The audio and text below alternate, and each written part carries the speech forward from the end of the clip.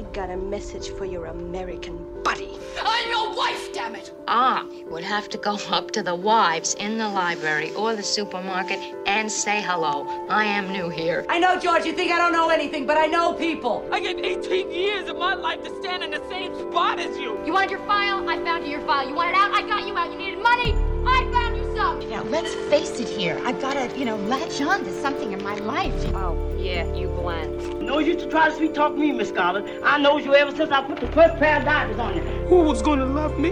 Who was gonna make me feel good? I wish I had a mother like me instead of nice. Nice gets you shit. I got a 2-inch thick sirloin steak sitting defrosting right this minute. Why don't you and Guy come over and have supper with us tonight? What do you say? Hello and welcome to another episode of the Best Supporting Podcast, a podcast dedicated to celebrating and dissecting the performances of our favorite Best Supporting actresses. My name is Nick Kachanov. Now let's go get your daughter. And my name is Colin Drucker, and the swimming pool! Yeah, there's so many to pull from. I mean, it could have been anything. Oh, I am so excited about this. I'm excited for you as well. Yeah, and like rewatching this. Of course, folks who haven't read the title of this episode, we are of course talking about 1982's Poltergeist this week, and you may be asking, what Oscar nominations are there for Poltergeist in the Best Supporting Actress category? Well, I can tell you where there isn't an Oscar nomination for lead actress, and unfortunately, it was JoBeth Williams doing award-worthy work in Poltergeist. Just the fact that her name is Diane, too, it just adds to, like, the lore of why it needs to be lauded. Right. Dianes need to be recognized. Yes. You know, that moment from, what was it, the Independent Film Spirit Awards with the LA Gay Men's Chorus. Yes, and with singing. Alex Newell and everyone, and the gang. Everything that was considered gay that year, including the title of the movie, Diane. I was like, I couldn't explain to you why I know that's true, but that's true. It is so true. It's so true. And the way they sang it, they're like, the movie Diane. Yeah. It was so, like, bland the way they said it, great. but I loved it. But, it's funny. I was thinking about this. I mean, part of this episode is just, we get to talk about JoBeth Williams. We get to talk about Best Supporting Actress winner Beatrice Straight. Yes. We get to talk about Zelda Rubinstein. And I thought about these women, and even to an extent, Carol Ann, and I thought, well, these are really interesting, almost archetypes for Best Supporting Actress kind of roles and performances. Oh, yes. Yes. And I thought it was, and obviously, well, no one was nominated or won acting awards for this movie. I think JoBeth Williams was nominated for a Saturn Award, which is like a sci-fi industry I was going to award. say, are there like sci-fi or horror movie awards? There should be. Yeah, I think the Saturn Awards are the biggest ones. But so let's hope that Toni Collette swept all those. I think she won the ago. Saturn. I'm pretty sure. I should double check because that's also the other grieving mother who should have an Oscar for a horror movie that I will always champion. Exactly. JoBeth walked so Toni could run. Yeah. Yeah, exactly. Yeah. But and so that's kind of the context that I'm seeing us talking about this movie is like these performances are hitting so many of the notes that we look for in BSAs. Yes, going to it. I mean, this whole movie is at a 27. When it peaks, it peaks, and like that whole.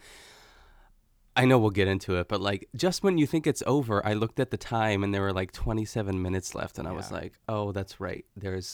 There's like the grand finale that's about to come too. And I as far as just like my history with this movie, I mean, if you don't know, now you do know that I am not a fan of horror movies, but this is not so bad. Mm-hmm. There was a couple times where I was peeking through my fingers just a little bit, but it wasn't bad. Like, I just think the fact that it was made in 1982, it's a Steven Spielberg joint. I mean, there's some, it just looks like a Steven Spielberg, and that's not a dig at all either too. It's just the technology that they had at the time, and there's not really a lot of jump scares. It's more so just about story and characters and the situation too. It's just plot driven, I suppose. But this movie fucked me up when I was a kid. I remember, the only thing I do remember from this movie, which is probably the worst part, is the maggot scene with the steak crawling across the counter. And I mean, I laughed out loud when the guy ripped his face off, but when I was younger, that was real to me. I was like, what is happening? And I remember, I just remember screaming, and I remember like the swimming pool, always the skeletons. That was like something that really was burned into my memory. So naturally, I didn't want to go back anytime soon, but I'm so glad that I did, especially for these performances too. Yeah. Those are certainly, I mean, that makes sense. The Marty ripping his face off and the crawling steak, like those are some of the more, I mean, really, that is the most gruesome moment in the scene. And then the swimming pool full of apparently live, I was just going to say, previously live bodies, which Joe Beth Williams did not know about. It is, I mean, that's probably, those are some of the most, I guess, quote unquote, graphic scenes. But otherwise, I mean, no one dies in this movie. Yeah, I remember reading that too. Yeah. It's true. The dog is never harmed. I looked that up right away. Yep. TheDogDie.com. I thought about that when I started watching. I was like, I should have told him the dog's going to be fine. But I figured, I also thought you might have assumed that if I loved this movie and a dog was in it, the dog didn't die. Yeah, I trusted it. I love how the dog just gets in that cab with the youngest child, and then they just go away. There's no one else in that cab. It's just the cab driver. They just go to grandma's. Yeah. I'm like, the 80s. Right? I know, right? You could just put your kid and your golden retriever in a random yellow taxi and say, take them to grandma's. Exactly. I mean, so it's, I am so thrilled about this. I've loved this movie forever. My experience with it is, I remember seeing, it was like, it would always be on TV when I was younger, and I'd always see parts of it. And then there'd always be some parts I hadn't seen. But whenever I caught it, especially if it was like closer to the second half, I always watched through the end, because that final 15 minutes, that set piece of Diane and the kids in the house versus the house, is just, like, I'm always clutching my pearls the whole time. Every time I see it's next level, like, suspense, but also you're just in awe of the filmmaking at that time. Like, honestly, there's some really incredible things that are happening in this movie that shouldn't have been happening. So, and that is thanks in part to Steven Spielberg too. I feel like he had the drive or the technology or just the resources to do it, which is awesome. Yeah, and obviously, some of the special effects are, might seem kind of dated today, but I also think that's part of its charm. I mean, yes, for sure. Yeah, it's also like when you would see some of those wider shots, like when they're contacting Carol Ann. I consider it the purple blouse and scarf moment, because I think of it as Joe Beth Williams outfits. Oh yeah. When you get those wider shots of the living room and the big stereo speakers, and it's just like, oh, this is such a dated California living room, but that's part of why I love this. It's all set in like truly suburbia, and these are such mundane people and such a mundane life, and I think that's also why this movie works so well, is because it's such a fantastical experience happening to such relatable everyday people. Yes. Yeah. I think I remember reading that they didn't necessarily want like A-list movie stars to play the family, because they wanted it to be just that. They wanted it to be a little bit more grounded and believable, that this could, quote unquote, happen to anyone or whatever. Right. I mean, I don't want that to happen to me ever. No. Another thing, which seems to be a theme in like a lot of our favorite films here on the BSA pod, is that the score is so good. Oh my God. It is so crucial to like the success of this movie. Yes. Oh my God. The Jerry Goldsmith score is one of my favorites. Like, it's awesome. It's, if I can't get Philip Glass, I'll take Jerry Goldsmith, because it's the same, like, there's the repetition, there's the driving energy. I mean, and in some cases, I feel like Jerry Goldsmith is even more kind of bombastic and diverse in like the instruments that he uses and like just like the pieces that he writes. Like, the score is so powerful in this movie. Yes, and it's a shame. I think it lost to the score for E.T. that year, which is another Steven Spielberg movie. Oh my God, isn't that funny? Yeah. That's crazy. I mean, the score to E.T. is beautiful, but I think, oh my God, this is what I would recommend if you really like this score. You don't have to see the movie of The Omen, but the soundtrack has some amazing pieces. Oh my God. It's also Jerry Goldsmith. It's great. Okay. Yeah. I mean, I will never see that movie. No, that's probably... The title alone just scared me. I was like, ugh. Right. But the original, not the remake, the original 1976 version has, I think, the I think the title song either won or was nominated for Best Song at the Oscars. So, Okay. And when you hear it, it's like, oh, wow, this is not Diane Warren. Yeah. You know what I mean? I was just going to say that's the perfect comparison. Yeah. Oh, God. So, I mean, obviously, before we really dive in, I'm assuming people know about Poltergeist. I feel like it's really in the cultural zeitgeist, to use another geist. Yeah. A misgeist. Yeah, not to discount Poltergeist, but people know it for like Go Towards the Light, Carol Ann, and the television, and Carol Ann's line of "They're here." But essentially what happens is, and it's interesting, and I didn't really figure this out, and I wonder how much this read for you, is how it seems on the outset like there's something kind of random about this happening to this family, where there's these, these ghostly happenings, these supernatural happenings and disturbances, and then it all kind of erupts. I mean, eventually Carol Ann is sucked into the, other world, and they have to try to get her back.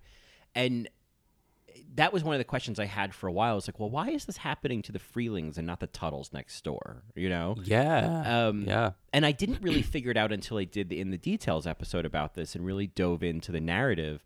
But the Freelings are like the first family to have moved, or one of the first families to have moved into this new housing development that was built. And as we find out, was built over a cemetery where they just moved the gravestones and not the bodies. And that was great. Yeah. You moved the gravestones, but not the bodies. And he had his own BSA moment. I love that. Yeah. But, Craig. And then Carol Ann was essentially like the firstborn because they moved there like 6 years ago and she's 5. So the idea is that she's like the firstborn, colonist, on this hallowed ground. And so that's why they're coming for them.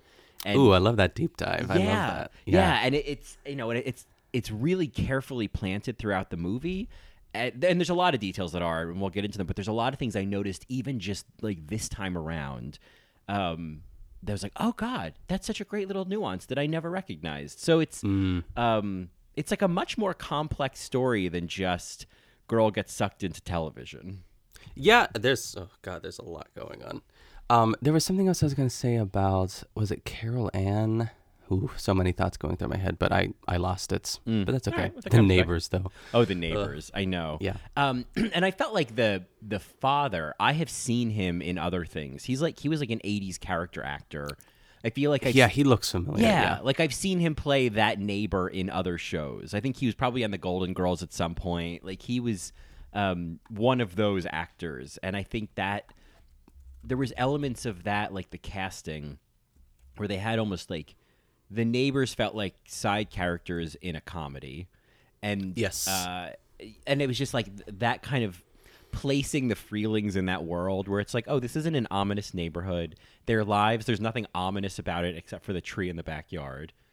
Oh, God, that tree. I do remember. I mean, the one thing I do remember, the other vivid thing is them just getting sucked, or Carol Ann getting sucked into the closet, because that's terrifying. Yeah. All the toys and that clown. Oh, God. Yeah, I mean, there's that. That was when I was looking through my fingers, because I knew it was going to be on the bed. I knew it was going to get him, but I just didn't know when. And then the music's like, dun, dun, dun. When the tree comes through the window, or when the clown? Oh, no, when the clown comes and like strangles, what's his name? Robbie. At the end. Yeah. Yeah. It's, I mean, when there's moments like that where like the clown strangles him, or the tree breaks through the window, or like just what happens to Diane at the end, where it's like, despite how kind of mundane and not ominous their life is, the movie gets kind of brutal sometimes. Like every once in a while, it like just it goes off. You know, it tosses them around. And like I know the movie's about Carol Ann, but poor Robbie. I mean, he got eaten by a tree, strangled by a clown, and he had to go along for the ride. Like he was sent to grandma's a little too late. Yeah, he should have been sent right away. And then the older daughter. I don't even know why she's there. I'm interested to like hear your take on her too, because she is just like sort of there. She gets to scream at the end, which is a good scream, I would say. I mean, that moment is like, what's happening? And the detail of that is she has a hickey on her neck. Like there's I didn't even see it. Yeah, so there's like always these little buried nuances of like, oh, what's really happening? Robbie is a really interesting character. It sort of touched on it when I did in the Details episode, as like, oh, I'd love to go into this more, But there's a lot of moments with Robbie that are an interesting study of like the neglect of the middle child. Ooh, yeah, I would say so. You know, like once they get him out of the tree and they're looking for Carol Ann, there's a couple shots of him just standing there. Like the kid has just been almost eaten alive by a tree and he's, you know, beat up and bloodied, and they just kind of leave him standing there while they're looking for Carol Ann. And I get it, but I think there's intention in showing like, okay, you're fine. Like they don't dote on him. Yes. Yeah. And then I think that's true. That moment when he does go in the taxi and leave, I think that, you know, he looks out the window, it's just this dead look in his eye. And Diane is like, call me, okay? Like she's so helpless. And he just stares at her as the car drives away. And I just thought, wow, like she's not there for him. They're not there for him. And it's an interesting added layer, you know, that like this is so much more about how this fractures this family and how this family reacts versus like the horrors of, you know, a poltergeist. Yeah, absolutely. Even when like it takes him so long to get to the tree too. I'm like, get to the tree. He's outside. And he complains about the tree. He's like, that tree is freaky. And the dad's like, it's okay. I mean, any dad kind of would, because a tree is a tree. It's not going to come to life and break through the window, right? Right. But it does. And now that you're pointing all those things out too, it's just, I feel like he looks like Shelley Duvall's like child with those teeth. I love like that one like shot of Jo Beth Williams and him and the TV in the background, but you could see like his two front teeth in shadow. It's so great. Oh, I know that silhouette where it's like the big old chipmunk teeth. But it's perfect. Yeah.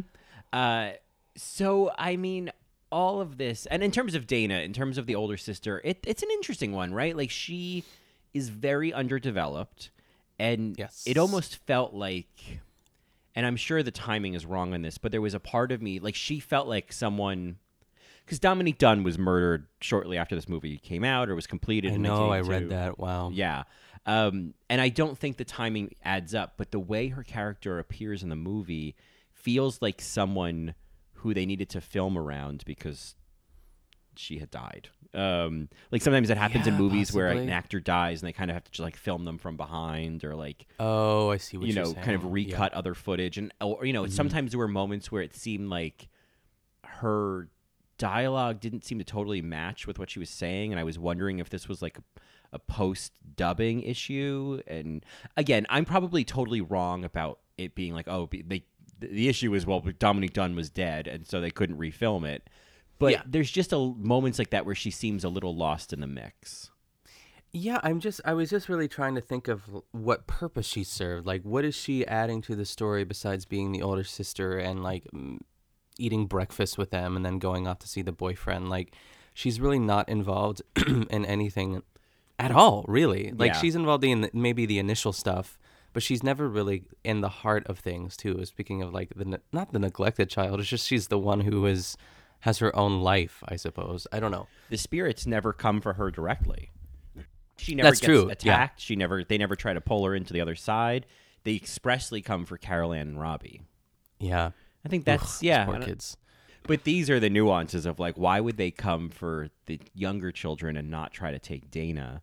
And like, what is that? I mean, because there's the even further narrative. Like originally I thought that Dana was Diane and Steven's oldest daughter, that they had her when they were in high school. And then the novelization of the movie suggested that Diane was Steven's second wife and Dana was his wife from his first marriage. Ooh, I like that. Or his daughter from his first marriage. Yeah. Excuse me. Get a little Woody Allen for a second. Yeah. I was just looking up the cast of Poltergeist, the remake, which is, I mean, Sam Rockwell's great. Yeah. He played. Their names are different. Their names, Rosemary DeWitt, Jared Harris, he was in Mad Men, and I think he was in The Crown, too. He played that guy with, like, the cough at the beginning. I hate when people cough. Oh, yeah. It drives me crazy. Anyway. Ooh, never mind. I thought I saw someone else that I knew. That I knew. I don't know any celebrities. Oh, I know her. Yeah. I'm like, I know her. I've been to lunch. So how do you want to tackle this, Colin? How do you want to get into it? Do you want to just look at it through each of these women? Let's talk about what's the plan. Yeah, I think what I love about this, of course, is that our really our heroes in this movie, and then maybe we kind of talk about some of their best moments. Maybe we'll save Jo Beth for last because I think she's got the most. But I think Save the Beth for last. Saved for last. Oh God! Somebody play us off. Yeah, I know. Yeah. But what I love about this is that Jo Beth Williams, Beatrice Straight, and Zelda Rubinstein in some ways are our heroes. They are. Yes. This is very much. There are men involved. Stephen and Ryan are like assisting in kind of getting Carol Ann back, but they're not leading the charge. And I think that that's really interesting. Like, at no point is the man in charge, or are they relying on the man to save the day? And that our heroes include, like, a mom. And we know I love a mom. We love a mom. A woman, assuming at this point over the age of 50, played by Beatrice Straight, and then little Zelda Rubinstein, who's no spring chicken herself. Yeah, exactly. So to have like those be our heroes, and you think of Steven Spielberg, and you think of like Indiana Jones, and you think of like all these movies where like the men are the heroes, and and the women are, kind of providing a lot of the emotional weight. Like Jaws is a great example. The wife never leaves the beach. So, there's no women on the boat. I've never actually watched all of Jaws entirely because I know that there aren't any women involved in like the real action. Jaws 2, on the other hand, is full of women, including the wife. Okay. Yeah, Jaws 2 is great. You wouldn't like it, but Jaws 2 is great. So let's maybe start with, we'll work our way up. Let's talk about, we'll go from smallest to largest. Let's start with Zelda Rubinstein. Yes, please. Had you ever seen her before? No, it's like she's one of those, I think out of all the things I did remember about Poltergeist in my limited experience, you can't leave this movie without, like, just, she's the one that you remember out of everything, too, because she's just so unique, and she's so tiny, and I love that southern accent of hers. I just think it's just so perfect that she is, like you said, this tiny little woman who ends up really saving the day too. And she comes in and she knows exactly what to do. Like, she doesn't ever seem to sweat a little bit. There might be a couple times but it's like she's done this before. She is like a pro, which I love. And I love how, like, when she stands next to Craig T. Nelson too, because just like it's like Angina standing next to Shea Coulee. Yeah, I know. Yeah, she's, and I love this little powerhouse of a woman. Yeah. Yeah, but I had not seen her. I have since not seen her in anything else. Has she been in other films, or what was the reasoning behind that question? Have you seen her in other things? Yeah, so she's been in a bunch of things. This was like one of her first. This was probably her, there's some other credit from 1981, but I don't think it was necessarily huge. But this was really her breakout role. And she did have, kind of looking through, she did have kind of a character actress kind of, I think, this is maybe crude to say, but I kind of feel like she developed a career the same way Vern Troyer did after Austin Powers, whereas there was the novelty of her uniqueness, and she kind of always like could lean on these qualities of being, smaller and sassy and having that little voice. I knew her, and I probably even saw this movie before I saw Poltergeist, or maybe around the same time, but I was also very familiar with her from the movie Teen Witch. Oh, another one that I've not seen. But have you and Johnny done an episode of that on Patreon? We did. Got it. You will I need to watch it. Love it. And like yes. Like, honestly, I think I don't even know where to begin. You need to watch Teen Witch. Sounds like a lot of women too. It's a lot of women. There's a little brother who's you just have to see Teen Witch. All right, I'll put it on the list. Oh my God, like as soon as possible. Like, and I honestly think it would make a great Very Bad Gay episode. Okay, it's I think that when gays of our generation like to kind of call out different, like, oh, this is so influential, like, and not in a bad way. Like, obviously all of our Matreons for All Right Mary, that's the spirit of it. Troop Beverly Hills is a great example of something from around our generation. We grew up, either we saw it as kids and it was a memorable childhood experience, or we saw it as gay men in our 20s, maybe first. Yeah, college age, something like that. And realized, there's this. So Teen Witch is anyway. Magic. It's Pun so intended. good. Oh my God, it's just so good. And it's so bad. That's the thing, it's so bad. It's so good. Anyway, that's where I knew Zelda Rubinstein from. And I'd seen her in a couple other things as well. But this was really her breakout role. And it's interesting because, I mean, it was essentially, other than Kramer versus Kramer, it was also Jo Beth Williams' first big role. Oh, yeah. It was, I mean, I think Craig T. Nelson, obviously we saw him in Private Benjamin, but I think that if I'm not mistaken, this was probably his first, like, big role where he also got to play, like, a good guy. Like, I feel like Private Benjamin, let's see. Oh, he's just like a doof in Private Benjamin, too, yeah. Yeah, he was in a couple of stuff on TV in the 70s. It looks like... And then, like, Coach happened, and that was, like... huge. Yeah, because Coach, I think, was like, when did Coach happen? I feel that was like late. I feel that happened to be, that was probably in the 90s, excuse me. I feel like my dad loved that show. It was such a dad show. Oh, such a dad show with like Jerry Van Dyke. Yeah. Of course. I always think about, Coach started in 89. And, oh God, you know what's crazy is that Craig T. Nelson did Coach. Oh, no, I'm lying. I'm just misinterpreting his IMDb. I thought he didn't do anything until 97, but he did a bunch of things. But just a tangent on Coach. I never really watched that show, but whenever I think about it, I think about the wife. And I'm like, who? There's always these shows where I'm like, who is the wife? Like, we all know who Patricia Heaton is, but like, there's always other shows where it's like, oh, who played the poor, suffering wife? So. Yeah, it's true. Like the hot, beautiful wife that should have found someone else, but instead is stuck with this guy. Right. But maybe Coach is cool. I don't know. Maybe he's I great. can't remember like the dynamic he had with his wife, but I feel like there was maybe some respect there. Also, I'm looking at this now, and this is kind of blowing my mind. His IMDb picture. He played, is it Dauber on Coach? And his name is Bill Fagerback. Oh my gosh, I'm like pronouncing this all wrong, but. He was like the doofus in Coach. He was like they would just come in and be like, But he also was the voice of Patrick Star in SpongeBob. Oh, look at that. Well, so that's cool. Oh my God. SpongeBob. He is probably rolling in money. So I'm glad for him. Got that Coach money. Now he's got that SpongeBob money. SpongeBob money? That's all you need. High school honestly, was a nightmare for him with that last name. But yes. Yeah, I know. Fager-Bake? I don't even know. There's a lot of options there. Listen, my last name's Drucker. Do the math. I know. My name's Kachanov. Krachanov. That's what it is. It was great. Kakanov. It was awesome. Middle school was great. Right? It's like middle schoolers should be creating drag queen names with this shit. You know what I mean? Yeah, exactly. We should be looking to fourth graders for best drag names. Oh, yeah. They're brutal.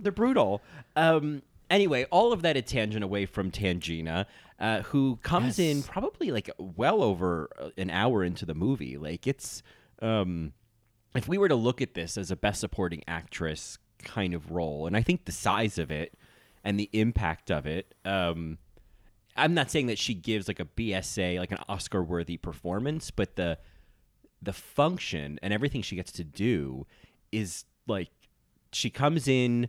She has a great entrance. It's similar to Eileen Brennan's in I was just gonna say Private Benjamin. She gets a monologue. I mean, she gets a beautiful monologue about passing over. It's really great. Like once she comes in, she actually the next like couple scenes, she owns the dialogue of those scenes. Yes, because it's like they're all relying on her. It's like it is her moment to shine. Yeah, I think the moment that I really loved, because when she first enters and Steven's kind of fucking with her with like trying to answer her questions with his mind. Oh yes, and you think, oh, okay, so like she's here to do business and she's not here to connect with them. But then she has that great moment with Diane where she says, "Oh, come down here. You're going to give me whiplash looking up at you like that." And she softens for Diane. And I think of it as like we talk about this on All Right Mary on Drag Race, where there's certain queens that RuPaul will use the kid gloves with in the workroom and be a little like Kimchi, and will be a little bit more gentle with because that's how he can get through to them. And I love that Tangina uses the kid gloves with Diane because it's like she knows that she has to get through to this woman, and she like, mothers her a little bit. Yeah. It's like someone has to mother her because she's busy being the mother to all these other people and trying to keep it together. I'm sure she's just like picking up on that energy and can sense that, which is great. And that it's something that only a woman can do. It's like very rarely can a male. There are men that are sensitive out there that can sort of, read the room, so to speak. But I think that this is something that, like you said, it's just like woman to woman. These are like the sort of interactions that we love to watch. I mean, there's so many of them, and it's an interesting theme in this movie of like mothers, and I love women mothers, supporting women supporting women, mothers and maternal energy, grief. This movie could go on for 8 more hours, and I would not get bored when those are the topics. Yes, because we'll get into it. Because there's also that dynamic with Dr. Lesh as well. We'll get when she there. says, "I'll be back too," Oh. or whatever. That line is just, I'm we'll coming get to it, back. We'll get to it. And yes, I'm coming back. And so I like that if we were to look at Dr. Lesh as kind of taking on a sort of a maternal role with Diane, I think Tangina is like this kooky aunt who shows up. Sure, yes. And I love an aunt. I love a mom. We I love an ants. aunt. Love ants. Yes. And like see me with them ants. See me with them ants. And I think it's great because she also takes control. Like Diane, Dr. Lesh, and Tangina at different stages of this experience are the ones running the show. Absolutely. There was I just love her entrance line. Does she say, "Y'all mind hanging that?" Why did that autocorrect? She said, "You're jamming my frequencies." It's a great entrance line when she walks in. But what is she? Y'all mind hanging back? You're jamming my frequencies. Hanging back. Yeah. Got it. Yeah. Because she just walks through, and everyone the sees part, and she's like in the middle. It's great. Yeah, and I love kind of the idea. I think there was a cut scene where Dr. Lesh is consulting with a colleague of hers who recommends Tangina, and that's how she's found. But they didn't include that. But I love the idea of like Tangina, like Dr. Lesh calling Tangina and being like, "So I need to talk some to tea. you. Here's I some need tea. some- Yeah, I'm gonna need your help in Cuesta Verde." I don't know what Dr. Lesh's first name is. I don't think we ever find out. Yeah, I don't think we do. But or I mean, if they said it, I didn't catch it. I'll see if it's listed. Dr. Lesh is just Dr. Lesh. Yeah. I'd like to think that she would be like Dr. Abigail Lesh or Dr. Rebecca Lesh or Rebecca Lesh or what's her Louise Lesh. I mean, that's her name. Yeah. That's her name in Network. Infinite.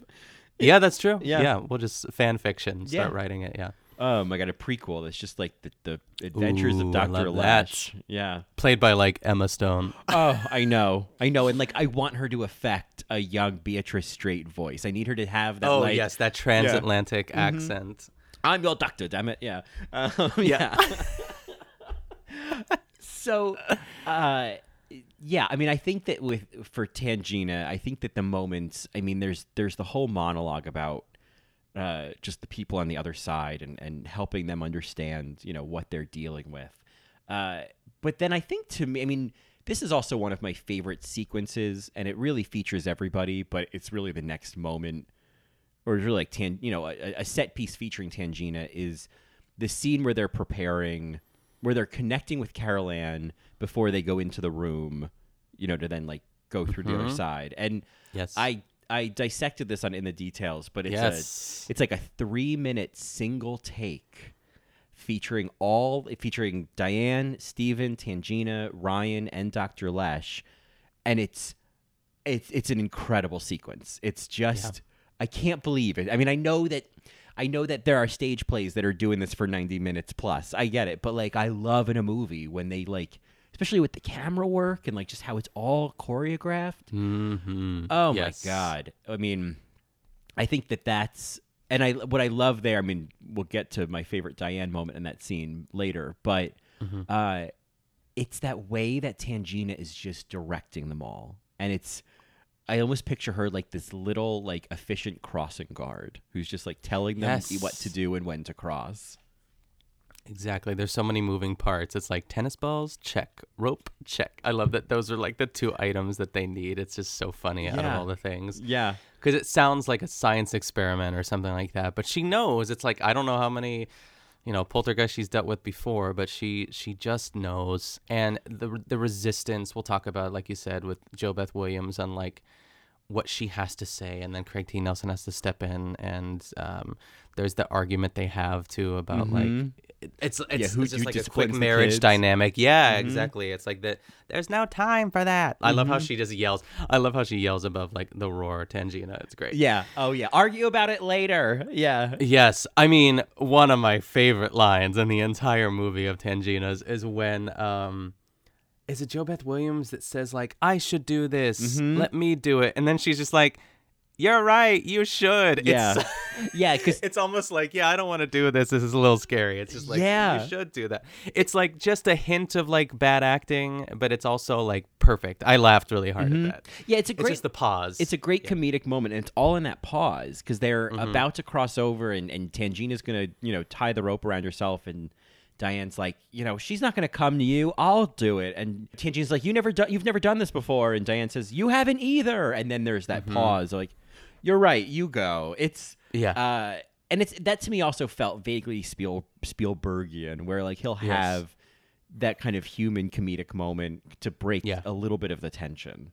Yeah, whether it was intended to or not, it made me chuckle. Yeah. And I love. I just love then when Diane crosses over, and then Steven's asking like, how will we know? And then he freaks out and he starts to pull the rope back, and Tangina's like, Steven, not yet. Yeah, she's like screeching with like the hair blowing and the glasses. It's great. Like I want a screenshot of Tangina being thrown back against the wall in that one shot after. Yes. Yeah, like it's. There is like a great shot of Tangina, like I think like in the silhouette of like the TV or just the light coming from the closet when she walks in and like she's being blown back. Like there's a lot of great shots like that that would make a great like poster for a room or something like that. It's awesome. Yeah, she's such a great little like. I mean, that kind of character. Sometimes movies will kill that character, or will injure them or knock them down, because they are kind of kooky. And so, like movies, like I think the idea is there's this idea that you won't get attached to characters like that because they're more of a, they're just more of like a novelty than an actual character. Yeah. This one, it was like I liked that. I mean, I like that nobody dies, but I like that. Tangina, like she doesn't fully succeed. She's wrong at the end when she says this house is clean, but she does her job. She gets their daughter back. I was just gonna say, she does what's asked of her too. It just reminds me of like if a male was to play this role too. It wouldn't be as satisfying. I don't know. It would just be like, I don't need that. Male energy in the house. This can only be done by a woman, I feel. Like as far as making that connection with JoBeth Williams and that's why Craig T. Nelson is like second guessing it at first, because like first of all she's like teeny tiny, and so there's like the stature, but also that she's a woman. Like, how is this woman gonna help us? Right. He doubts her from the beginning. Yeah. If they were to remake this again, if it were to be a man, the only one I would accept is Leslie Jordan. Oh yes, it would be perfect. Yeah. My Lord, can we make that happen? I know. And there needs to be like a Peaches Christ like sort of production. I know. Like, do we have any contacts there? We need to make it happen. What can we do? I mean, because Leslie Jordan as Tangina is kind of perfect. Yeah. Oh, Colin, that's inspired. Yeah. That's inspired. I was going to say Danny DeVito, but he doesn't deserve it. Yeah, I don't hate that, but I think, Leslie's the one. Yeah. Oh. Yeah. So Tangina, the original Leslie Jordan, Zelda Rubinstein, I should say, but yes, yeah. So it's, I mean, in that name, Zelda Rubinstein, like that's. Oh, it's perfect. I believe that's her real name. I mean, good for her. It's let's make sure Zelda Rubinstein. That is her real name. Oh my God, she was born in Pittsburgh, Pennsylvania. No way. Yeah. Zelda, Pittsburgh native. all the best people are. Hey, I mean, can I say?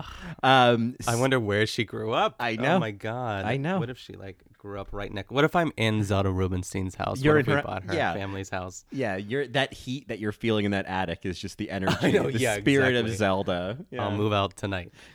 Totally. Keon's getting sucked into that closet. Yeah. I know. Yes. Everything's going in. Yeah. So let's talk about. I mean, it's like so happy to talk about Zelda Rubinstein, but it is like holding back the crashing waves of the Atlantic to not talk about Beatrice Straight or JoBeth Williams right now. You know? Yes. Let's talk do about it. Beatrice Straight. Yes. Dr. Lesh. Dr. Lesh. This was I feel like I had seen this before I ever saw Network, so I was always familiar with Beatrice Straight and kind of enjoyed her, and so maybe that's part of why I love her so much in Network. Yes. I'm curious for you. I'm assuming you haven't seen her in anything else other than Network No. in this. Yeah.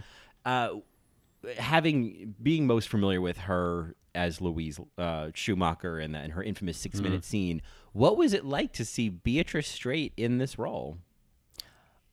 It was great. I think that it's like, first of all, just give me Beatrice Straight sitting at a table with a concerned look any day, because that's how she enters this movie. I just wanted her to say, like, then say it.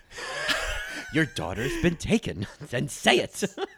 You can't whip up a winter passion for me. The least I require is respect and allegiance. Oh my god. I know. I just wanted that at some point, but that's okay that we didn't, because obviously two different characters, Yep. two different situations. It's just because this was, I don't know, she won her Oscar for was that 76? What was that? It was somewhere in the 70s there. 76. So she was going into this like an Oscar winner, which is great too. And I think that like there's so many. She also has a great monologue as well. It's like I call it like the whisper monologue, where she's like in the living room talking to Robbie and JoBeth Williams or Diane. But I think that there's just, I always felt safe with her. It's like the same thing too when Craig T. Nelson first meets her. It looks like a police station, but it's like her and then like the other two guys on either side, or at least I felt like they were there. But also obviously I just like those, they just melted away because all I really wanted was Beatrice Straight too. And it's like you could tell that she knows what she's doing, but she's not, as we find out, completely equipped for the situation. It's like this is far beyond her realm of knowledge and expertise, but it's still something that there's compassion there. There is knowledge to an extent. But I think that there's so many layers in between too, where I love that she has a flask. I just think that's such an interesting character choice.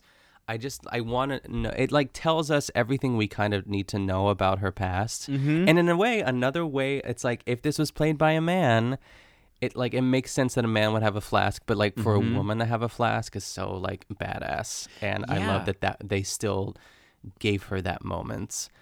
There was a part of me that wondered if there was, because this kind of role, especially as an older person, I would have expected them in 1982 to cast a man, you know? And I'm not disappointed, but I think the fact that Dr. Lesh is a woman and the fact that that's never like she's a woman with two men reporting to her, basically. Yes. And that it's never questioned. It's never like, oh, well, I'm the reason why it's a woman. Like there's never anything that has to validate why Dr. Lesh is a woman. And but I think like, there's also elements of this where because she's a woman, it works. I think the connection that she develops with Diane would have felt almost like, your husband's laying right there. Like, what are you doing with this guy? Especially in the kitchen that next day when she gets in her lap. So I, like the one thing I noticed, so Dr. Lesh, she kind of comes in the professional who slowly realizes like, oh, I'm in over my head. And, there's, that great whole whispering scene where we kind of learn her backstory as well, that she's actually a psychologist who's just like running around chasing ghosts, and she feels kind of ridiculous and terrified. And, like this is just like, it's something that she's doing despite kind of like there's no accreditation for this, and and I love that she's underneath all of this, she's not quite sure and not quite confident of herself anyway. But I think where she really excels is figuring out how, because Diane is the she's the saving grace. Like, she's who's going to save this child, and she figures out the same way Tangina does how to connect with Diane. And I love that scene when, you know, Diane feels Carol Ann go through her, and she can smell her, and she starts crying, and she kind of holds her scarf up to Dr. Lesh, and then like she just like falls into her arms, and like Dr. Lesh holds her, and it really transformed for me that like Dr. Lesh is not just here as like the parapsychologist, you know, expert. Like, she's become this maternal energy for Diane, and is, in some ways, it's like she's as if the grandmother lives with them and she's playing the grandmother role, you know? Yeah, she fits in so well with the family too. And this is like going into fan fiction area too. But like, does Dr. Lesh have kids? Has she ever wanted kids? Has she always sort of been this lone wolf psychiatrist, just kind of doing her own thing? But like, she does have maternal instincts, and like with this family specifically, like it just seems pretty seamless. The fact that she can just step in, and it's like she's doing. If she like, she's trying to solve it on her own, but like what she can do really well is be what does she call herself in the movie? Does she say psychologist or psychiatrist? I think psychologist. I don't think, because psychiatrist would be like a medical thing. I think this is more of like, you know, like it's like that's what she's kind of known for and accredited for, and what she's got, like, you know, expertise in on the surface level. But then she's also been doing all of this kind of off-label work in the paranormal. Yeah. Got it. So I mean, that's what she's giving them peace a little bit, as much as she can in this time, to just like, especially Diane, who needs it probably the most, because she's keeping it all together, and being a mom is hard. And I think that's kind of where the flask is needed the most. It's like, woman to woman, let's have a drink here. Let's, you know, the situation is so crazy that like, it's like when, I don't know, it's like I picture like someone, like if someone has a death in the family, and they're like, and all of a sudden they just like, they need a cigarette, you know what I mean? Like, they've never smoked in their life, but they're like, you know what? I need something to kind of just like take my mind off this, whatever it happens to be. But, there was something else about the flask too that I was going to say. Oh, if it was a man with a flask, I would almost not even trust him. You know what I mean? I'm like, oh, this boozy ass psychologist guy who just like, it would take away from his like professionalism, I think. But for some reason with Dr. Lesh, it just works. It makes me like her even more. Yeah, so I'm glad that they included that. Yeah, with a man, the flask would probably undermine him, and with Dr. Lesh, as a woman, it humanizes her, I think. There's that great scene where she and Diane share the flask on the couch together. Yeah. Oh, that's great. And you just like, again, like you see men do that all the time in movies. Yeah. But like, these are two women, you know, on the front lines of this, you know, taking a break and having a drink together. I think it's really beautiful. It's just really incredible. The gender roles are great. And I just love that Craig T. Nelson is the one curled up with a blanket on the couch, where that normally might be the wife. Yes. And like, it's like, let the men take care of it. Yeah, he breaks down pretty early. I mean, like when we see that first scene of him meeting with Dr. Lesh, he looks like hell. And we, you know, in terms of him processing this, we see him drinking. We know he's not sleeping. We know he's smoking. We see the cigarette tucked under his ear at one point. Yeah. We know that he's not handling this well, but conversely, Diane has, when Dr. Lesh and Marty and Ryan come to the house, she's the one leading the conversation. She's, you know, kind of almost got a sense of humor about it when he tries to take the picture of the lights flashing, and she's like, oh, yes, got to be a lot quicker than that around here. Like, she's the grounding energy. And I think even that scene when Dr. Lesh and Diane are on the couch together, I love when like Diane starts laughing and she's like, your hands were shaking earlier. You were, you know, it was kind of funny. Yeah. And, you were really clearly quite scared. And just like I just find it really interesting that Diane, it's not like she's not emotional in this movie. JoBeth Williams cries so many times. Oh, yes. But she's not in hysteria, and she's not disabled by that. Like, you can be emotional and still be effective. Yeah. Oh, absolutely. I love that when they do have that conversation about her hands like shaking. That like Beatrice Straight gives this like line. She's like, "Yes, I was absolutely crestfallen," or something like that. It's like some sort of like old school. She's like, "I was." I just love that there's residual accent from like Network and at that time too. It just goes to show like where she came from as an actress too. But I still am eating all of it up too. It's great. Yeah, that Beatrice Straight delivery. I think she said something like, "It's not over. I'm still petrified," or something like that. But I've seen older things of hers as well, like from the 50s, and she even has it then. Like, she just has this very distinct voice. Yeah, and I think going back to what we were talking about before with this, is the flask scene in the kitchen, or I guess it's like right when they're going to like phase 2. She's like, Mark or whoever his name is, he's not gonna be back, but I will be back. And it's just like the look that Diane gives her to know that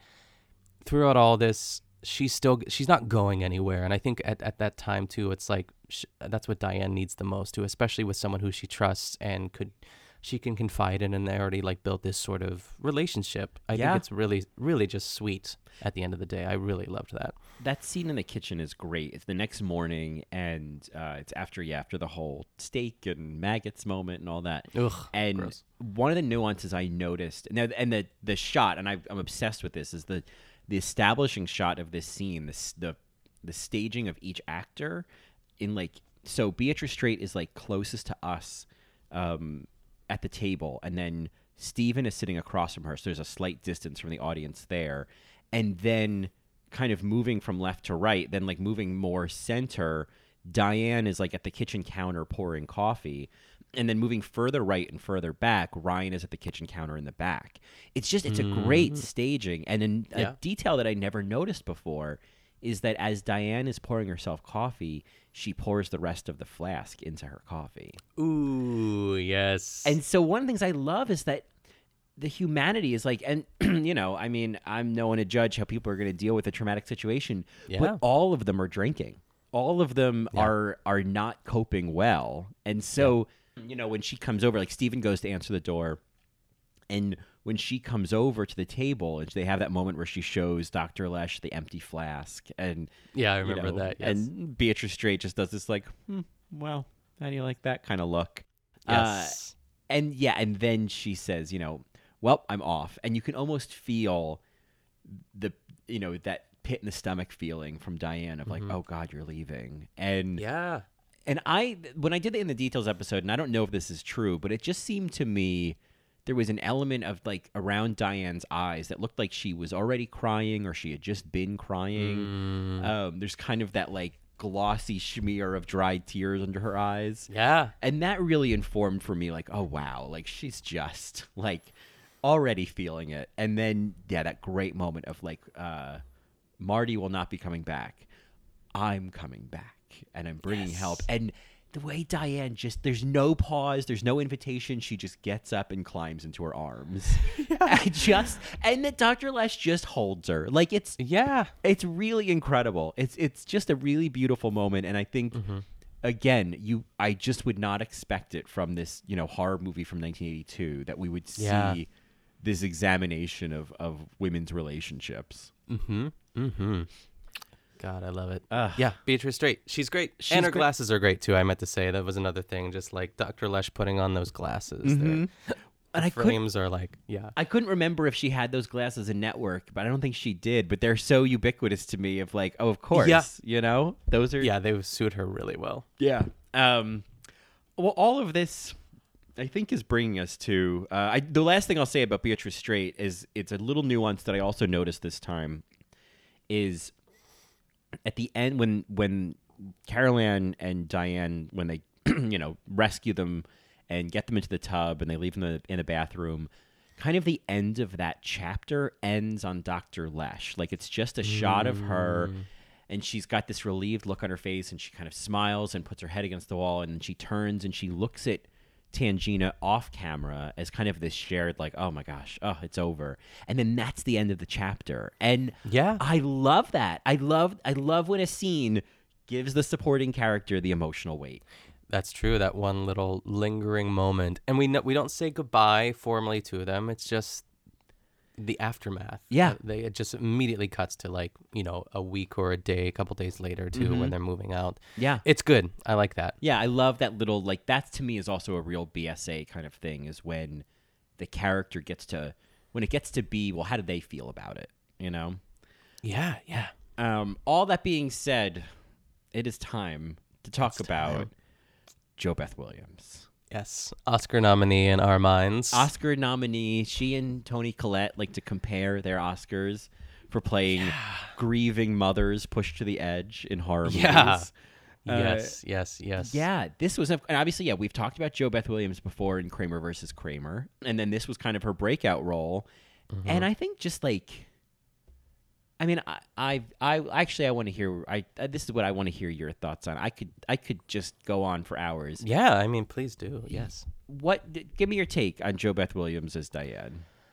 I think one of the things that I really, really loved about like the way that the role was written is that she does get to do everything. Yes. And that's one thing that I appreciate is she's just not scared. She's not just the scared mother or, the mother in turmoil. It's like my first line that I typed is she's so good at being stoned in bed with Craig T. Nelson. Like I thought like those are moments like we can obviously talk about the moments, but all these other moments, it's like she's so good at talking. Like she captured everything that there is to capture about being stoned in bed with your husband and just kind of like chilling. Yeah. And just like being a mom and like serving up the waffles and everything like that. And just like kind of going through the everyday stuff. Like when I feel like the construction workers outside, there's something that happens and she just kind of puts her back towards the sink and just like takes a sip of coffee. It's very like wholesome and just everyday run-of-the-mill stuff. But other things too, like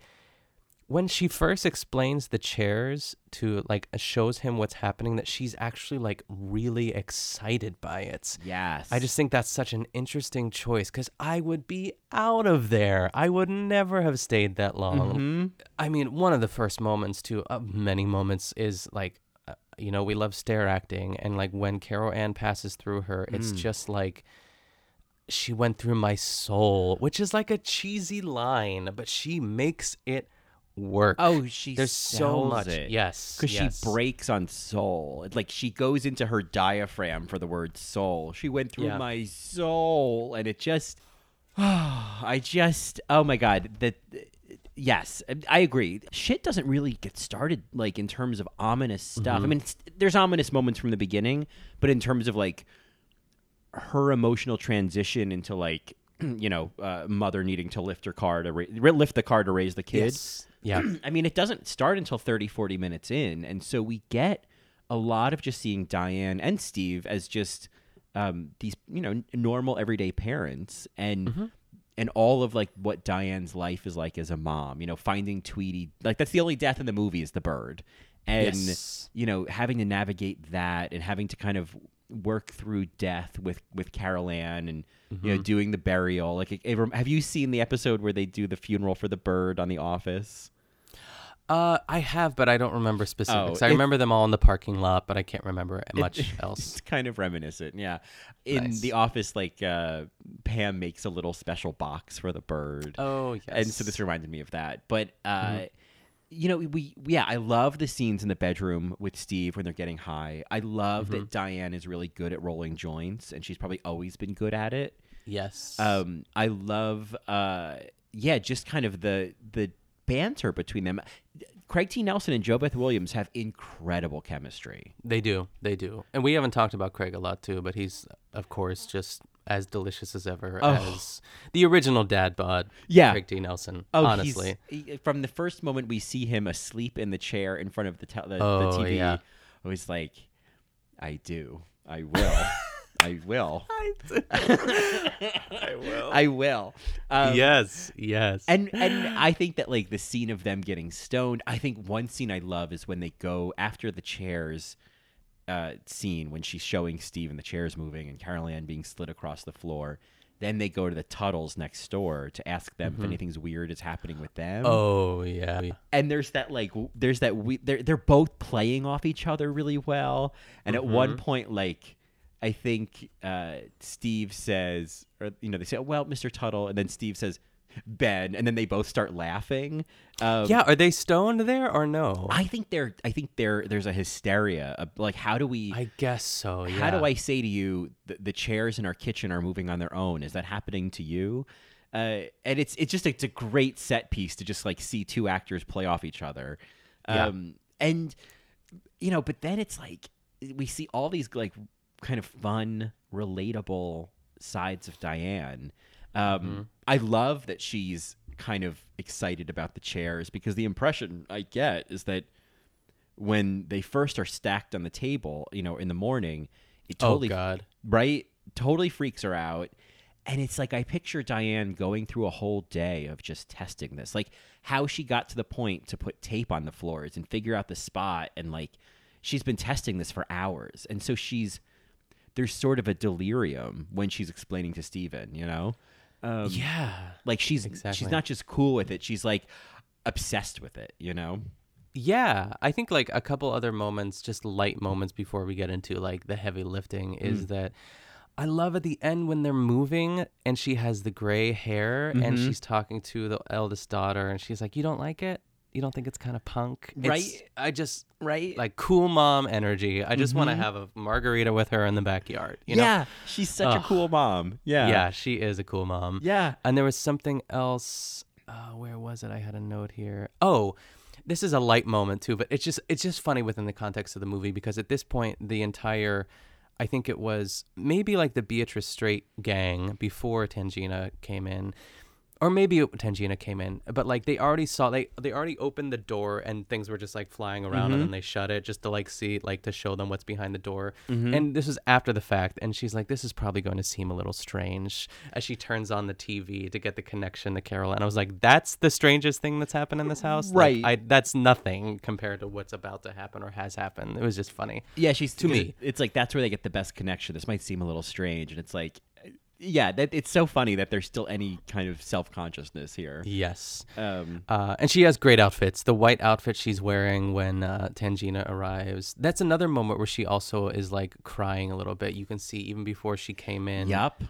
Before she goes up to Tangina, you could see that smear, like you said before, of tears. It's great. Yeah, she just, I love that, that's one of the things that I love about Toni Collette in Hereditary, is that from about the 45-minute mark through the rest of the movie, she is constantly in hysterics, in different variations of hysterics. Like she is, or just driven to the edge or wrung out. Like it's so sustained, and I forget that every time that Toni Collette is always wrung out in that movie to differing levels. And I think that JoBeth Williams, I mean, she, like, honestly, this movie, and I don't know if it's probably a whole bunch of things, but like this movie makes me very emotional at points. Like I think she is just so affecting, because it's like it's not just the supernatural experience, the way that it's played out, despite the fact that it's like they have to talk to their daughter through the television,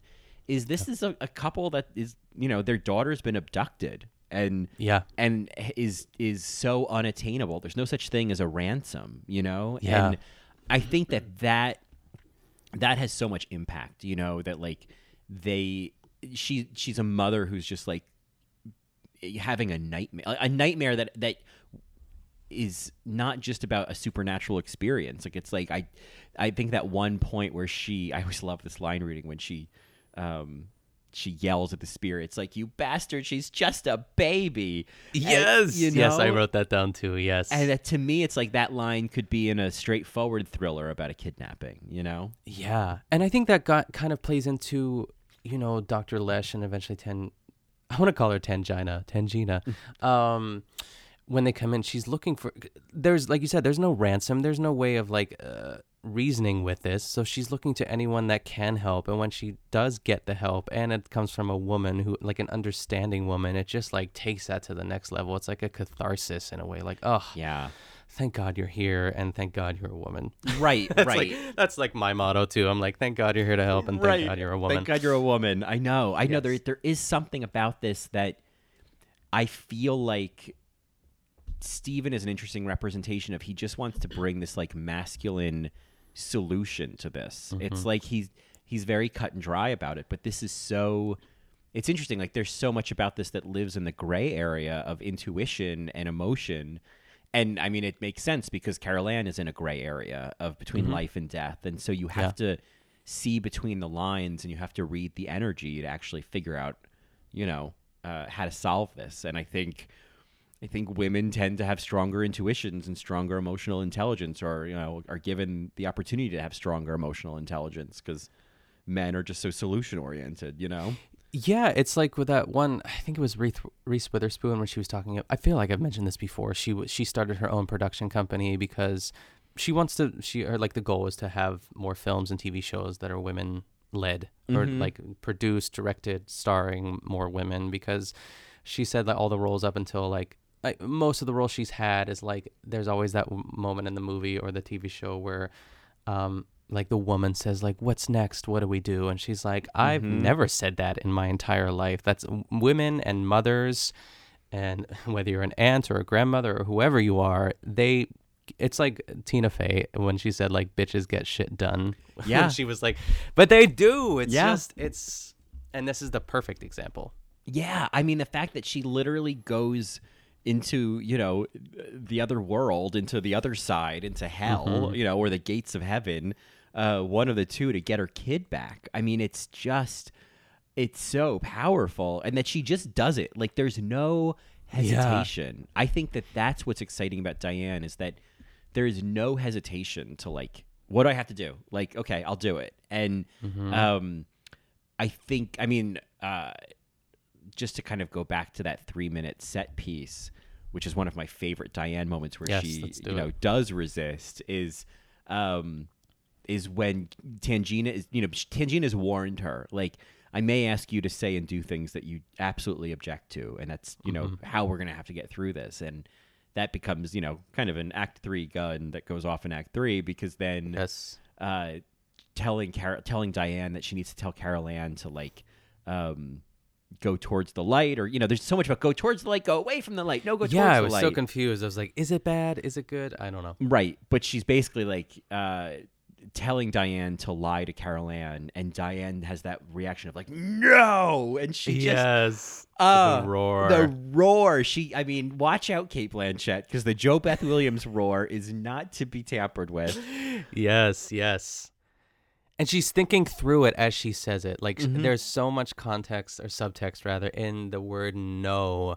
It's like there's this whole sentence packed into that.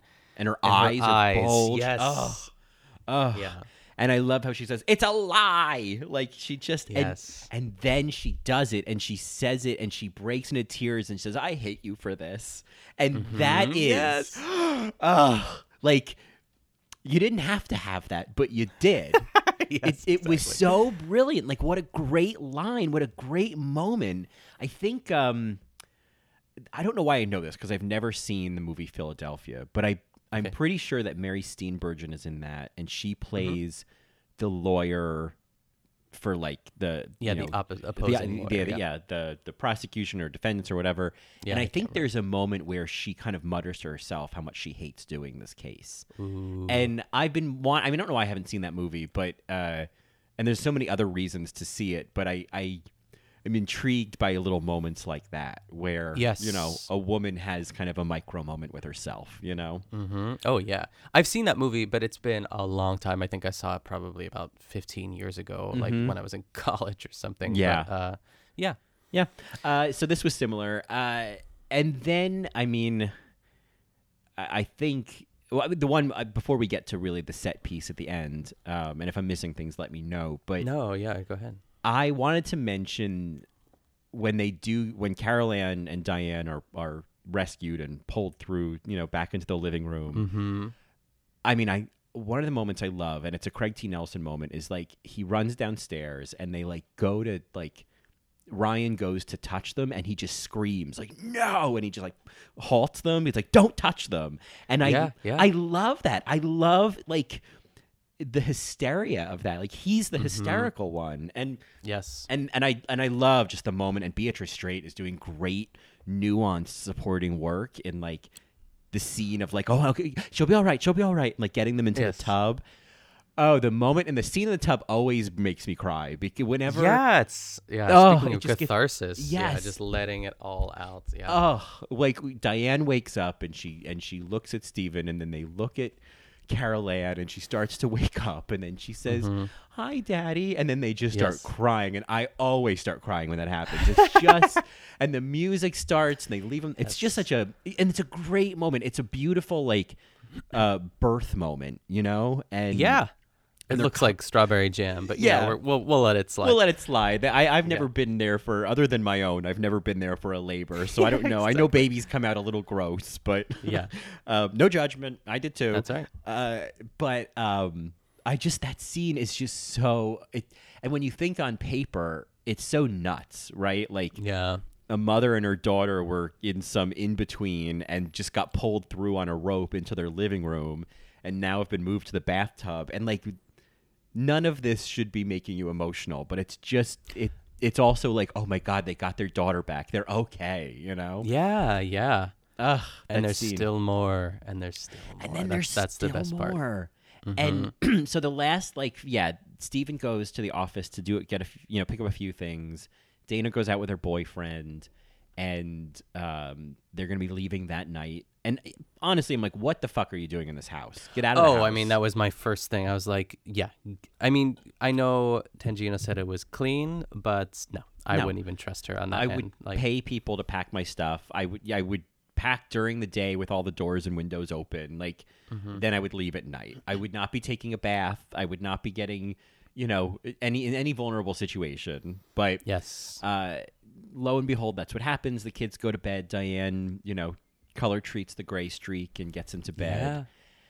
And then the spirits come back with a vengeance. And it is Diane versus the poltergeist. Yeah, it's almost like it has final girl energy, but it's like final mom. You know what I mean? It's like she's responsible for everything because she has to get the kids, and just even like the reaching. The one moment. I mean, there's so many. God, that whole sequence. Again, I clutch my pearls the whole time, but it's so much of like, get away from my babies, and screaming and being thrown and being electrocuted, and but then there's the whole she runs outside to try to get the neighbors. She falls in the pool. The whole pool sequence is just that water must be so gross. Like her and Craig T. Nelson both at two different points have to be in that pool, like underwater too. Yeah. I mean, the one scene where she first starts to climb out and she's just clawing at mud. It's just so panicky of like, oh God, you're fucked. And it looks like chocolate cake. It's like she can't hold on to anything. It's just like fudge. Right. And then the neighbors, show up at just the right time, but, are useless. And I'm obsessed. I'm obsessed with her running back in the house, turning the corner to run up the stairs, and just running and screaming, "Get away from my babies!" It's so good. And then, this is one of my favorite sequences in the movie, if not my favorite, is when she gets upstairs and she turns. And there's that kind of, it sounds like I always think of it as like a nautical kind of sound of this bell.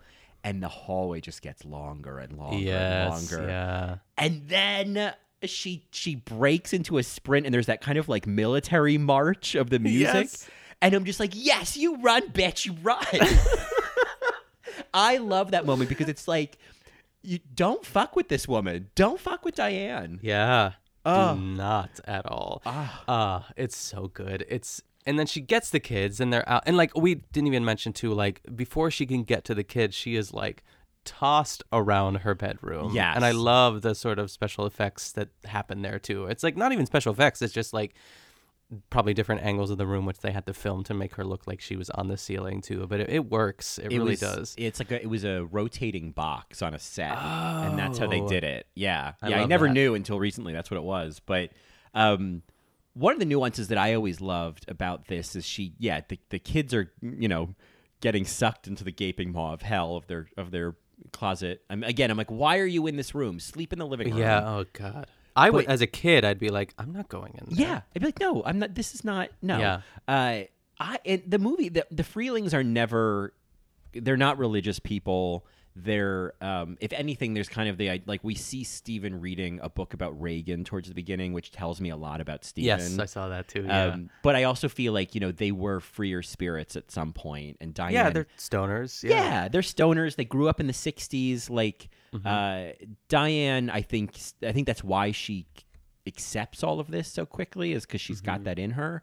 But there's that scene where she's reaching for Robbie, he's reaching for Carol Ann to try to pull them out of the bedroom, and it's this great little moment where the camera is like a close up of her face, and Diane says, "God help us," and I thought, and then that she pulls them through, and sometimes I don't know.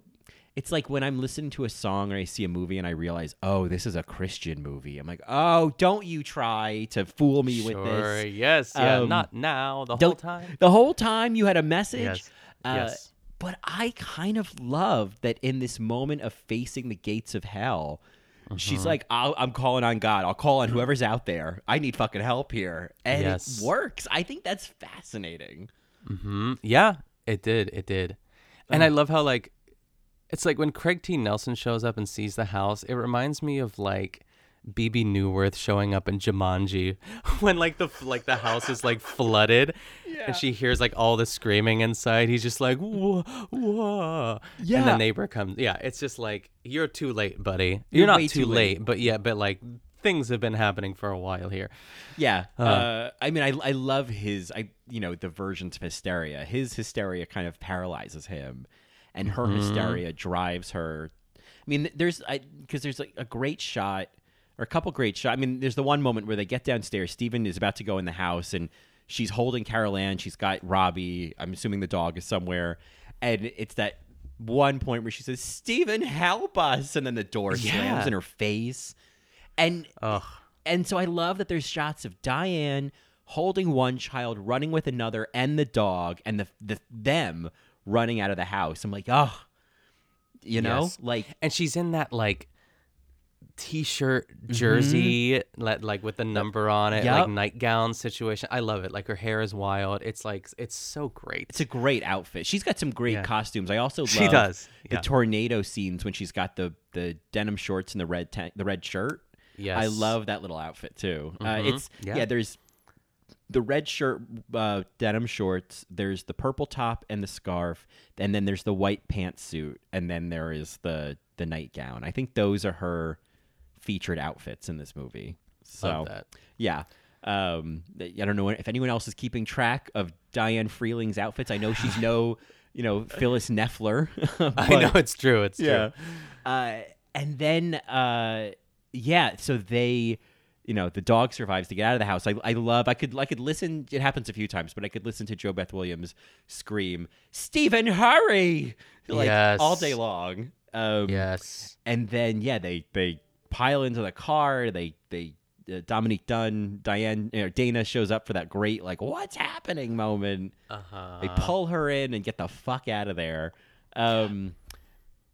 Another nuance that I'd never really noticed or never really fully appreciated is when they're driving away, there is one shot, there is like sort of through the windshield, there is a shot of Carol Ann looking incredibly traumatized. Like, I mean, I know there's a sequel, but in terms of the narrative here, the idea that she's just like she goes mute for a while, Yeah, I would never recover from that as an adult, let alone like a 5-year-old. Right. And and Robbie's obviously pretty fucked up as well, but he's the middle child. But watching them kind of walking to the hotel room and just the trauma on their faces, like Diane is just like, she's I don't even know what just happened to me is kind of the expression, Yeah, it reminds me of in Clue, after like the final 2 murders happen, like Yvette and the police officer, and they just like walk from one room and then they walk to the other room. But that's just more of like this happened now. But it has similar energy to that. They're just like,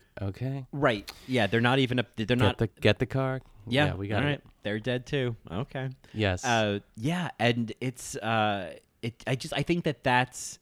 Even though nobody dies, I love that there is an element of grief. There's an element of like processing and trauma, and the ending is strangely not a happy ending. I mean, they survive, and there's that funny gag with pushing the TV out of the room. Yeah, that was really cute. Yeah. I really like that a lot.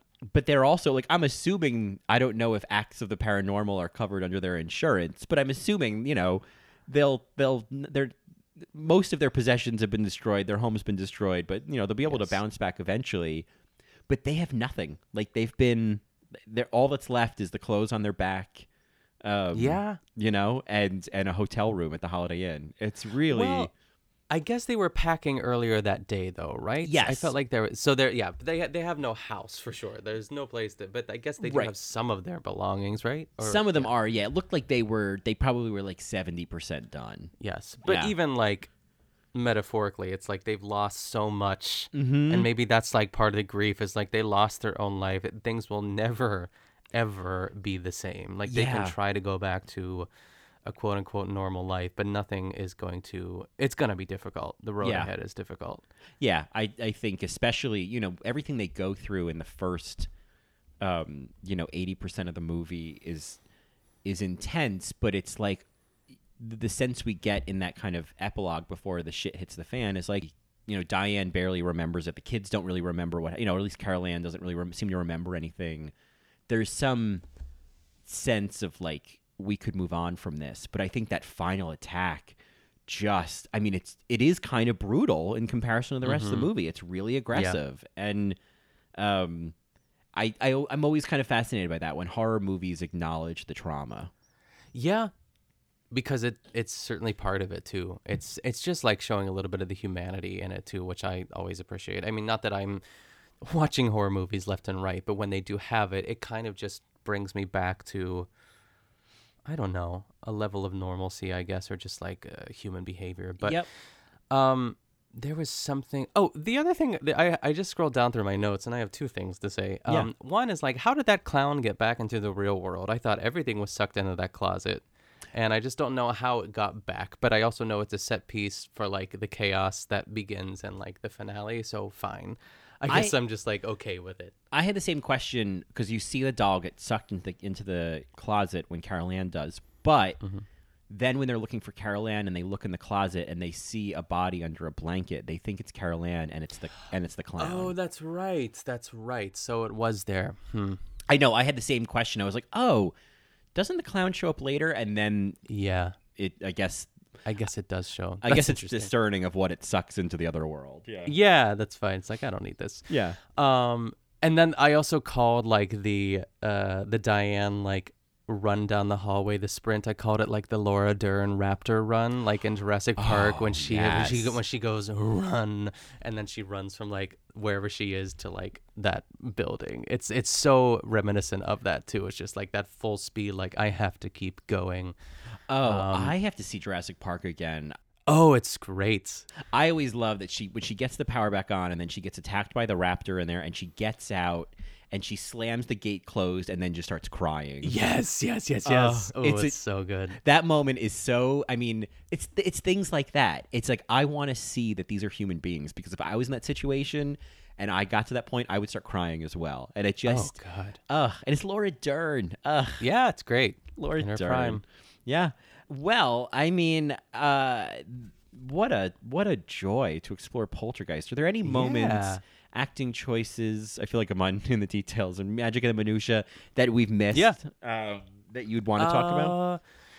The one thing that's like always been, it's so interesting because I wonder if my parents saw this movie because I remember specifically, and I know that this is pretty much like common knowledge, but I wonder if the movie reinforced it for my parents to tell me when I was younger. But the whole idea of the when you see lightning happen and then you count how many seconds away it is for the thunder, and that's how you know how far away the storm is. I remember that being specifically told to me when I was younger, and I'm sure it's been like just passed down for whatever reason, but I was just like, oh. But in my mind when I was watching this like last week, I was like, that's where that came from. But I don't think it originated with Poltergeist, but or if it's even accurate. But to me, it was accurate because I was super afraid of thunderstorms. I think every kid is when they were younger, but me more than others. Well, I think that there's elements of this story, especially for Robbie, that are reflective of kind of like Steven Spielberg's own childhood fears. And so... Oh, that's right. Yeah, the clown. It wouldn't surprise me that like this was a thing from his own childhood of counting the seconds. Yeah. Yes. And really, I think I'm scrolling through my notes. I did a stay away from my babies. Yeah, it's very much a 1 potato, 2 potato situation. Yeah, she gives us all the potatoes. It's just, 27 potatoes. Yeah. Yes. Oh, it's good. And I think that's all I had. Yeah, I really like watching it again. This is probably one of my top 5 favorite movies. I think JoBeth Williams is one of my favorite performances in any movie. I think she just works her ass off in this movie, and she does do everything. I totally agree. I think she does everything, and just perfectly. Like, I love that this was like her breakout role, and she was so fucking good in it. Yeah. Yeah, it's a shame. It's like maybe if she had more star power, because the movie was nominated for 3 Oscars, but they were all sort of technical awards. I don't think it was no one else was nominated for acting. But yeah, man, if she might have had a couple movies under her belt before this and was maybe known, like, it's crazy that she didn't, or at least like a Golden Globe nom. Like, come on. I feel like this was the same year as Sophie's Choice, so that's so tough. I'm not surprised that there might not be more recognition, but I think it's I think that's part of the appeal of this movie. I think for people who don't like horror movies, I recommend Poltergeist because there's no jump scares, there's no deaths, there's not that much gore except for that one scene, and it's really emotional and really powerful, and God, that score is just stunning. This is incredible. Yeah, I can vouch for that. Like, because I'm a big weenie when it comes to horror movies. I do not like them, but I watch this during the day just to be extra precautious, you know. I really, really liked it. I would definitely watch it again. I don't know if I would like put it in again, just because like it is a ride. Like, as far as just like an emotional journey and like the stakes, even though you know. Like you said, like, you still get nervous at different parts too, and like the level of anxiety that happens, and especially in that last scene, it's like I wouldn't voluntarily put myself through it again. But like, if someone was just looking for like, you know, a good actressy sort of movie, then I would definitely suggest this for sure. Yeah, and if you just wanted to just see some good actress I think JoBeth in the purple blouse and the scarf is a great set piece. Yes. I mean, I am obsessed with the moment where they're looking for Carol Ann, and like, they've looked everywhere. It's like, this is crazy. We have looked everywhere, and she has that little face journey before she realizes, oh God, the swimming pool. And the ways the swimming pool. Like,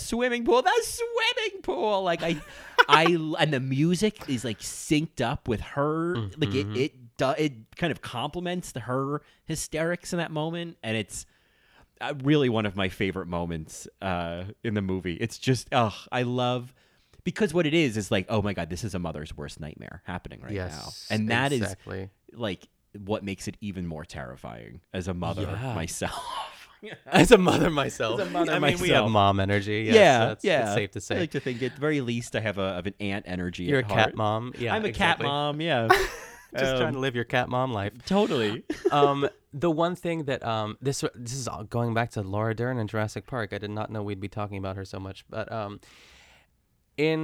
so when Diane goes into the bedroom, Robbie has already realized that she's in the TV, but JoBeth Williams has not. And she hears Carol Ann. She said, oh, Carol Ann, she's here. Yes. And it reminds me of that Laura Dern moment when like she's backed up against the wall and the hand touches her shoulder and she's like, oh, thank God. And then she realizes that the hand is like severed. Right. And that's when the raptor comes out, and it's brilliant. But it's the same thing with JoBeth Williams, because then she realizes there's like a face journey when she actually realizes that she's in the TV and this is actually happening. Yeah. Oh, I love that moment when she hears her and there's that, oh, thank God. And because I know that feeling. It's like when I can't find Marco in the apartment and I'm like, why are you under the living room couch? How are you under the living room couch? But it's like, oh, thank God. I had so many nightmares of what could have happened. And I love that transition from like the relief of that, because they've literally fucking looked everywhere to then have to like move from that emotion to the kids in the TV. Like, I just, oh my God. It's crazy. I love it. Well, thank you for indulging me in this. Yeah, I'm glad to. It's like, I want to say maybe hopefully there'll be more. It's like, I'm still working my way up to Hereditary, but I feel like I could make it through. I feel like I could. Yeah, as I think about it, I mean, there aren't really you know what's going to happen. So in terms of a jump, you kind of already know about the only jump. Yeah. And then otherwise, it's I think you could handle Hereditary. It's more of just a little unnerving, but I mean, Ann Dowd is in it. Ooh, Ann Dowd is great in it. I mean, another example of a movie where featured characters are like older women, middle-aged women. Like I love that. So yeah, Hereditary is it's an interesting kind of comparison of Toni Collette and Jo Beth Williams in Hereditary and Poltergeist. Yeah. Oh, well, boy. Well, thank you. Yeah. I do have a couple runners-up for my BSA of the week. Why don't you tell our listeners what the BSA of the week is, Colin? Well, if they don't know, the BSA of the week, our final segment of this episode, is, of course, where we pick a performance, a person, a food, a thing, a song, anything in our lives that is acting as the best supporting actress in our lives. So you've got some nominees for BSA of the week? I do. I have a few, actually. On last Friday, or this most recent Friday, Keon and I ordered out at one of our favorite takeout places, and they do a lot of vegan options. And Keon and I are not vegan. He leans a little bit towards like vegetarian stuff every once in a while too. But have you ever had like seitan at all, like seitan wings or anything like that? It's been a while, but yes. Mm-hmm. Yes. So they make a mean seitan wing, and they have the best honey mustard sauce. So we piled it on. We got seitan wings with honey mustard and ranch. They make a homemade vegan ranch, which is incredible. And we got curly fries, and then we also got, I think really the star of the show was pizza bread. It was basically like, it's just like a pizza. It's in a circle, and it has cheese on top, and they're cut in the strips, and you just dip it in the marinara, and it was just... I love it. Too much. It was so good. I loved it. It's been a while since we had that, so that was really a treat. And the other thing, I haven't listened to your episode yet, but I'm excited to, the Blanche Devereaux episode of In the Details, the Blanche episode. But Keon and I, as of last night too, and we only watched one episode, he's far more far off than I am, but he's never worked his way through the Golden Girls. Neither have I, but I've seen episodes, but he's not seen any episode in its entirety before too. So we are starting from the beginning. It's on Hulu for anyone else who I'm assuming everyone knows who's listening to this podcast, but it is on Hulu. And we're going to start working our way through, and the pilot is solid. Oh, it's super solid. The first season's great. It's great. I mean, part of the reason is the whole shows. I could give you a whole analysis of the ebbs and flows of all 7 seasons, but like season 1, a good handful of the episodes are written by the series creator Susan Harris, and there's something about, I talked about this in the Blanche episode, but there's something about the episodes that she writes that are just like, there's an extra oomph like she's a great writer. Yeah, it's tight. It's just like there's not any lag or anything like that. I totally forgot about, or I didn't even know about, is it Coco, the chef? Coco, yeah. So interesting. How long does he stick around for? He's only in the pilot. Okay, got it. Yeah. That sucks for him. It's like I knew he didn't work the moment I saw him, and I'm sure everyone else saw that too, but I mean, fine. Yeah. Coco. It's such a good show. And I mean, we could eventually, do some, I mean, even though I'm doing Golden Girls episodes and then the details, I'm happy to bring it. Yeah, once we start to get in the heart of it too, it's like I would love to talk about the Golden Girls. I think that'd be great. Yeah, I mean, all 4 of them won Emmys. So yeah. I love that. And I think maybe Estelle was the only one for supporting, but I don't remember. But it's just such a good show. Please keep me posted. Yeah, we're gonna keep watching through. Yes. So those are my runner-ups. Do you have any runner-ups before you get into your BSA of the week, Colin? I don't think so. I think we're down to just, I think I've identified one. Let's hear it. So I am, you get to the point where all of the fixtures of isolation and quarantine, like laying around and doing nothing and eating voraciously, I just can't do it anymore, and I am needing to start taking control of my life and my mental health and my physical health again. And so I've had a lot of success with yoga in the past, and obviously yoga is not super accessible as a studio based situation right now, but there's a channel on YouTube called Yoga with Adriene. And for folks playing along at home, that's ADRAINE. ADRIANE. Adriene, spelt just like it sounds. And Bingo was his name. Yeah, exactly. Plinko. And so I feel like if you search it in various spellings, you'll still eventually find it. You'll find it. She's amazing. She's been around forever. She's got such a great energy. Just very calming, very, everything relatable. A yoga. Yeah. Without yogi. A yogi, yeah, but without too much of the kind of woo-woo things that might be kind of a little, isolating. And so I found like she has just tons of videos, but she had some like 30-day series called Home. And I thought, well, I don't know what this is, but it sounds about right to me. And so I started doing, each session is like, probably 30 minutes max or around that. And so I'm on like day 4 and I love it. I'm already feeling like the first day I was like, I could feel not just how tight my body was and how like much I needed to like stretch, but I could feel all of the stress I was carrying in my body. Like it hurt. And I could feel myself wringing it out. And it was really like, I mean, when I was in California, I had a similar experience of like, I finally found yoga, and then I just like the first 2 weeks of yoga, I cried in every class because it was just like, wow, so many emotions were just being wrung out, and it's just been incredible. And I mean, truly quintessential best supporting Adriene because she's getting me through and getting me back on track to feel like a human being again. So I love that it's for free too. It's just kind of like it's just available to the public on YouTube. Yep. Awesome. Yeah. That's super cool. People would pay so much for this. She's giving away so much content. And so if you're interested in trying yoga, getting back into it, doing it in quarantine, Yoga with Adriene is like a guarantee. I love that. Yeah. The yoga endorsements. Yeah. Okay.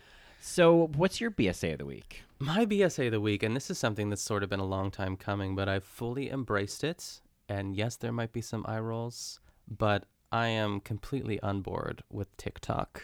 I am... Well, all right. I think that there are so many, and I've sent some TikToks to Colin, and I've very gently, suggested you should download it because there's a lot of lip syncs on there too that I feel mainly is the main draw for me too. There's a lot of cute kids too. But it's like once you start following, it's like Keon and I just joke, it's like the gay algorithm. It's like once you follow like 3 gay men on TikTok, it's like there's like a suggested, and then there's like you're just the people that you follow too, and it's just like a swipe away left and right of how you toggle between them. But it's dangerous too because you can easily it's almost like watching Vine compilations. Like you don't know that like 3 hours went by, but suddenly there you are. Right. But it's the same thing. It just brings me a lot of joy. There's a lot of comedy and anything that you could possibly want. And you could search for things too. But I found some really lovely accounts to follow, just like babies and puppies and people like moms dancing. Oh, there's this one account that I follow, just like a mom dancing in her backyard, and she's so good. There's so many TikToks that I have to like just not send you. So, I mean, I will send if it's exceptionally good, I will send it to you. But I was like, I'm not gonna bother him. But maybe I'll just start sending them to you, and then eventually you'll download it. But there's no pressure. That will be the way to get me to convert to downloading this. If there's like, oh, here you go. You should see this. And be like, okay. Yeah. Oh. Yeah, and I feel like a dinosaur because like we're in our 30s and like it's so like quarantine behavior to like, okay, I guess I'll download TikTok now. But it's great. It really is. It's like I'm not so much interested in like the TikTok dances of it all, but like all the other like BSAs of TikTok. It's like we could eventually do an episode of that if we find like enough people that we like. But yeah, it's the search that is actually kind of more exciting, like finding someone that you're like, oh, this is exactly what I need today. And there's always something that pops up. So TikTok. All right. Yeah. I mean, the lip syncs, I mean, that's kind of, if you're going to sell me. I would love to see someone do a lip sync of like Jo Beth Williams and Poltergeist. You know what I mean, it might be out there. Who knows? I mean, there's a lot of Golden Girls lip syncs. Okay, that's what actually got Keon. It like started.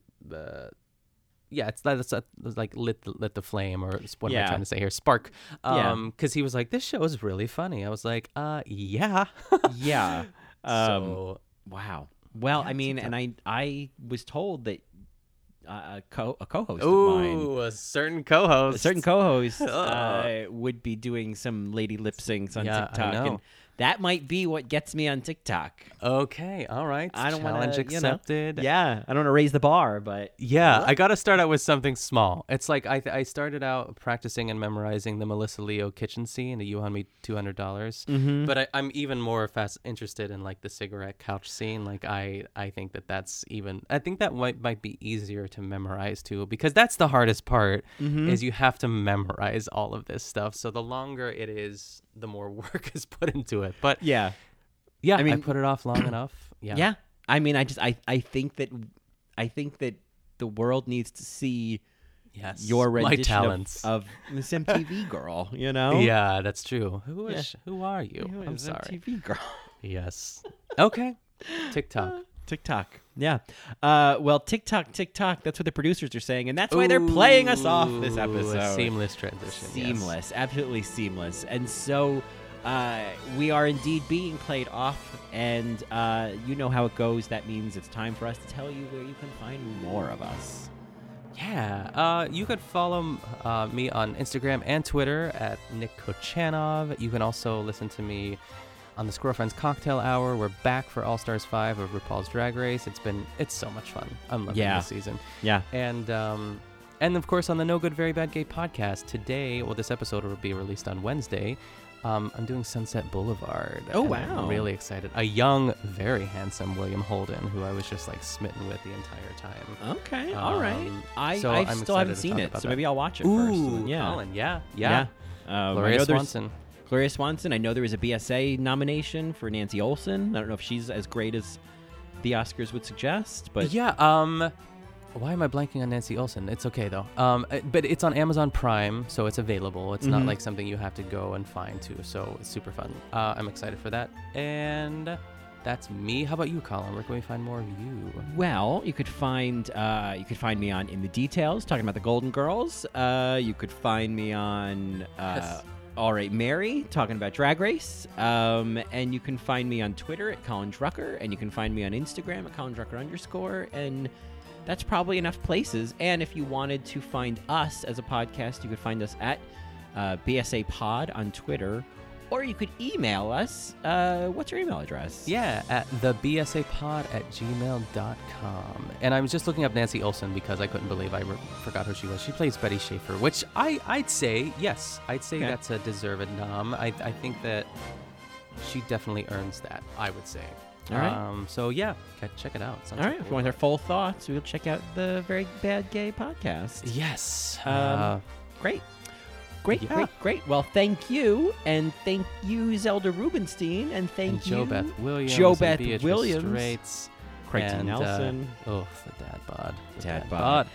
Jerry Goldsmith for that score. Ooh, yes. Yeah. Laura Dern for some nice moments from and her Jurassic Raptor Park. run. Yeah, exactly. Yeah. I think we covered it all. I think we covered it all, and so I guess all that's left to say is that, which is, as they say, is that. It'll do. It'll do. All right.